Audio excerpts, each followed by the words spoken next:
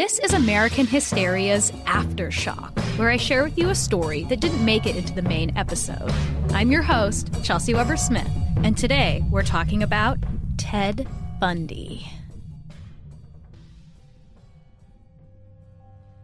I recently watched Netflix Extremely Wicked, Shockingly Evil, and Vile, which, as many of us know, is about America's past and apparently current sweetheart, allegedly handsome serial killer Ted Bundy, as played by former teen hottie turned quasi-A-lister Zac Efron. Efron is considered one of the sexiest men alive, and it's true that he looks a lot like Bundy, especially in profile, although suspiciously missing the trademark unibrow.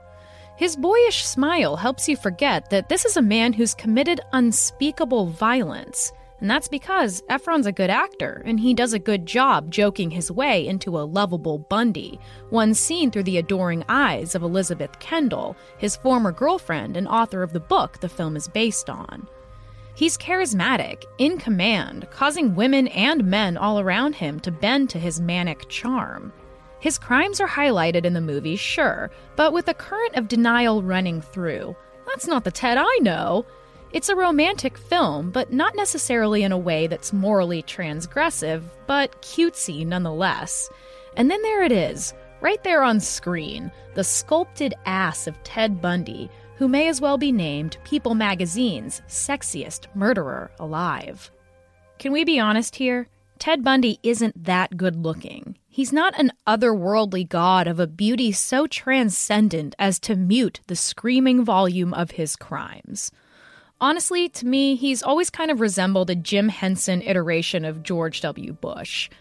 We know that he was charming, which is part of why he was able to abduct, rape, torture, and murder an undetermined number of young women, potentially ranging upwards of 30. But in terms of appearance, he's actually kind of ordinary. Of course, his life and the horrific murders he committed were anything but ordinary, and maybe that's why people are so surprised and embarrassed to admit that they think he's attractive. But the fact that Bundy had these likable features at all was a surprising and confusing paradox that reinforced the reality that serial killers can seem just like everybody else. This 1970s rock star biopic of a man we can all agree should be deeply reviled isn't a new or shocking concept in America, but just the newest installment of the glamorization of our trauma. By humanizing this killer and having him played by someone like Zac Efron, the whole thing becomes a little more palatable. But what does it mean that these boogeymen for which we carry pepper spray, check our back seats, and deadbolt our doors have also become our sex symbols and household names? Extremely Wicked, Shockingly Evil, and Vile focuses on the story of Elizabeth Kendall, but also on Carol Ann Boone, a woman who fell in love with Bundy while he was in prison awaiting trial for abduction and murder. Bundy actually proposed to and married Carol Ann Boone while in the middle of her testimony. We've all heard the stories of jailhouse romance. There's even a psychiatric term for it, hybristophilia, a fetishism of a partner known to have committed a misdeed or crime. As horrified as we are by these women, the truth is that our entire culture seems obsessed with these psychopaths, myself included. Women who marry serial killers, they're just like us. It's true that we here in America are especially prolific in our serial killer numbers. Since the beginning of the 20th century, the United States has been home to over 2,600 of them. In that same time frame, the country with the second largest serial murder output was the UK, with a grand total of 142.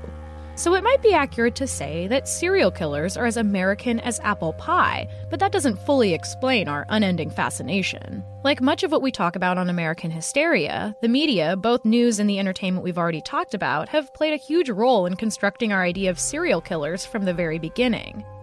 The advent of the American serial killer began with H.H. Holmes, the Chicago torture castle proprietor convicted of 9 brutal murders in 1896. Since then, journalists have used terms like genius and monster to sensationalize and separate these ghoulish figures in our public consciousness.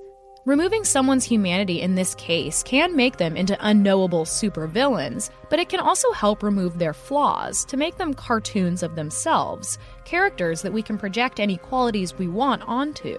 In the immortal words of David Byrne, psycho killer, qu'est-ce que c'est? I was born with the devil in me, H.H. Holmes said while confessing. I could not help the fact that I was a murderer, no more than a poet can help the inspiration to sing.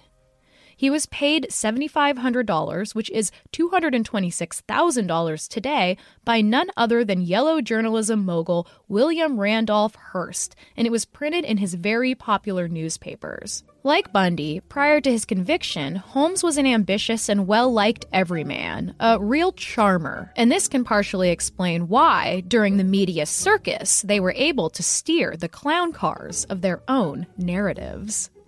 Bundys were some of the first televised murder trials, and the feeding frenzy of publicity surrounding them gave Ted the unprecedented platform to become the celebrity that he now is. He walked around unshackled and unsupervised and was granted his request to run his own defense. Young women gathered outside the courthouse, swooning over his arrogant charm, and they, unfortunately, were not the only ones. Presiding Judge Edward Cowart, after months of flirtatious chastising, used these saccharine words to administer Bundy's third death sentence for years of murder, torture, and terror he had afflicted upon the country. Take care of yourself, young man. Thank you. I say that to you sincerely. Take care of yourself. It's a tragedy for this court to see such a total waste, I think, of humanity that I've experienced in this court. You're a bright young man.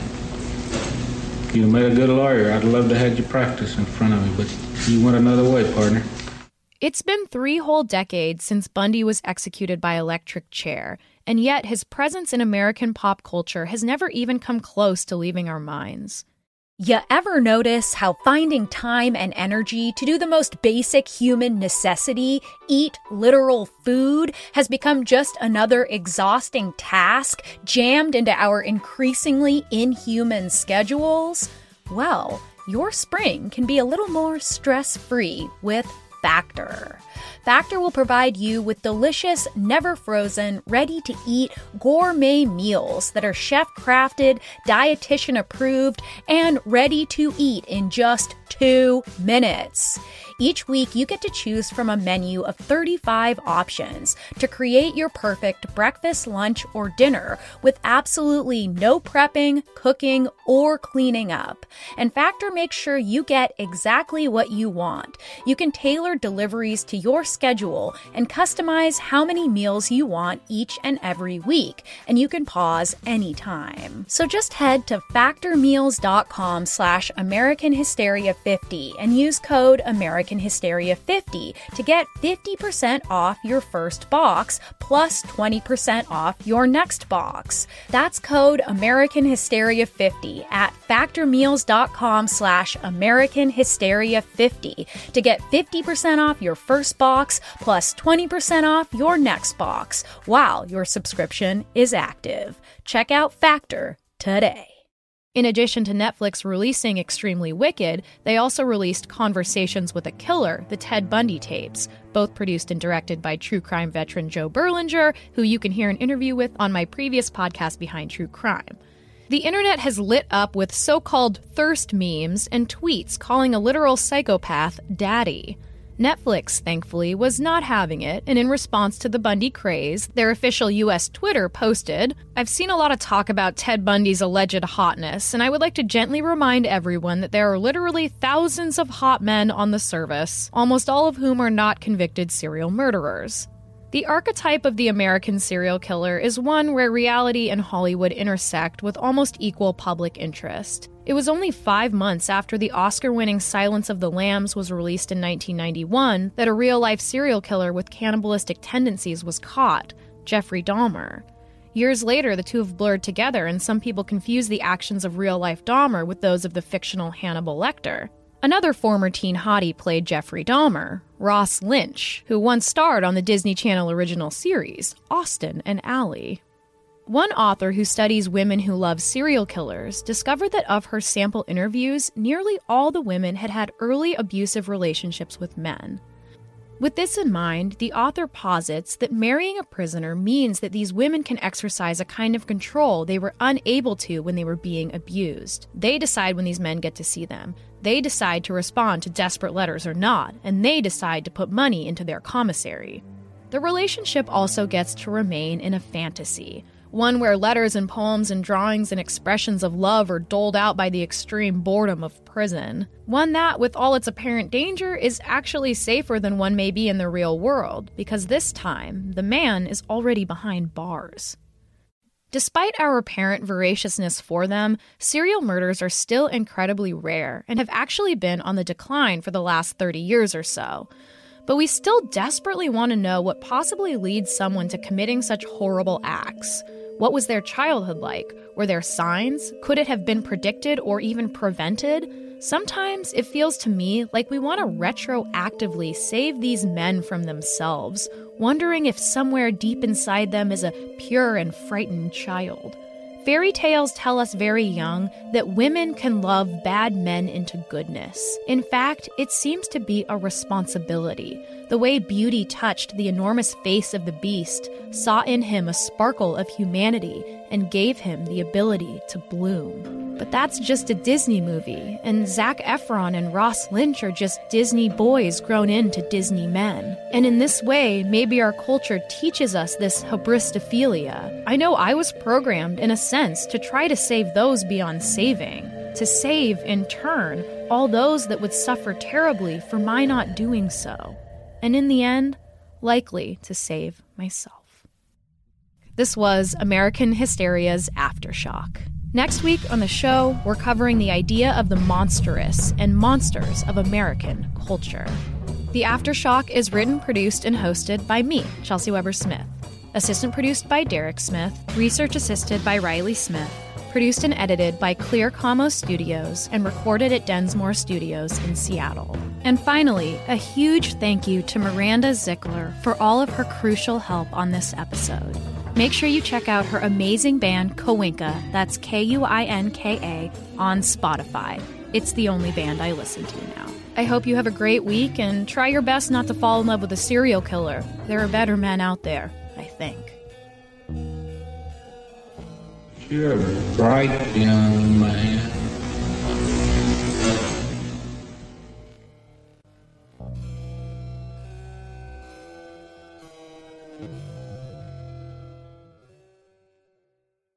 Everyone is talking about magnesium. It's all you hear about. But why? What do we know about magnesium? Well, magnesium is the number one mineral that 75% of Americans are deficient in.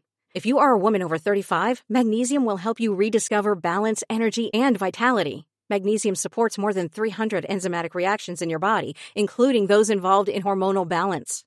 From functional medicine doctors to mental well-being and female hormone experts, we all know that magnesium is the one mineral to improve all aspects of well-being and health. But which one?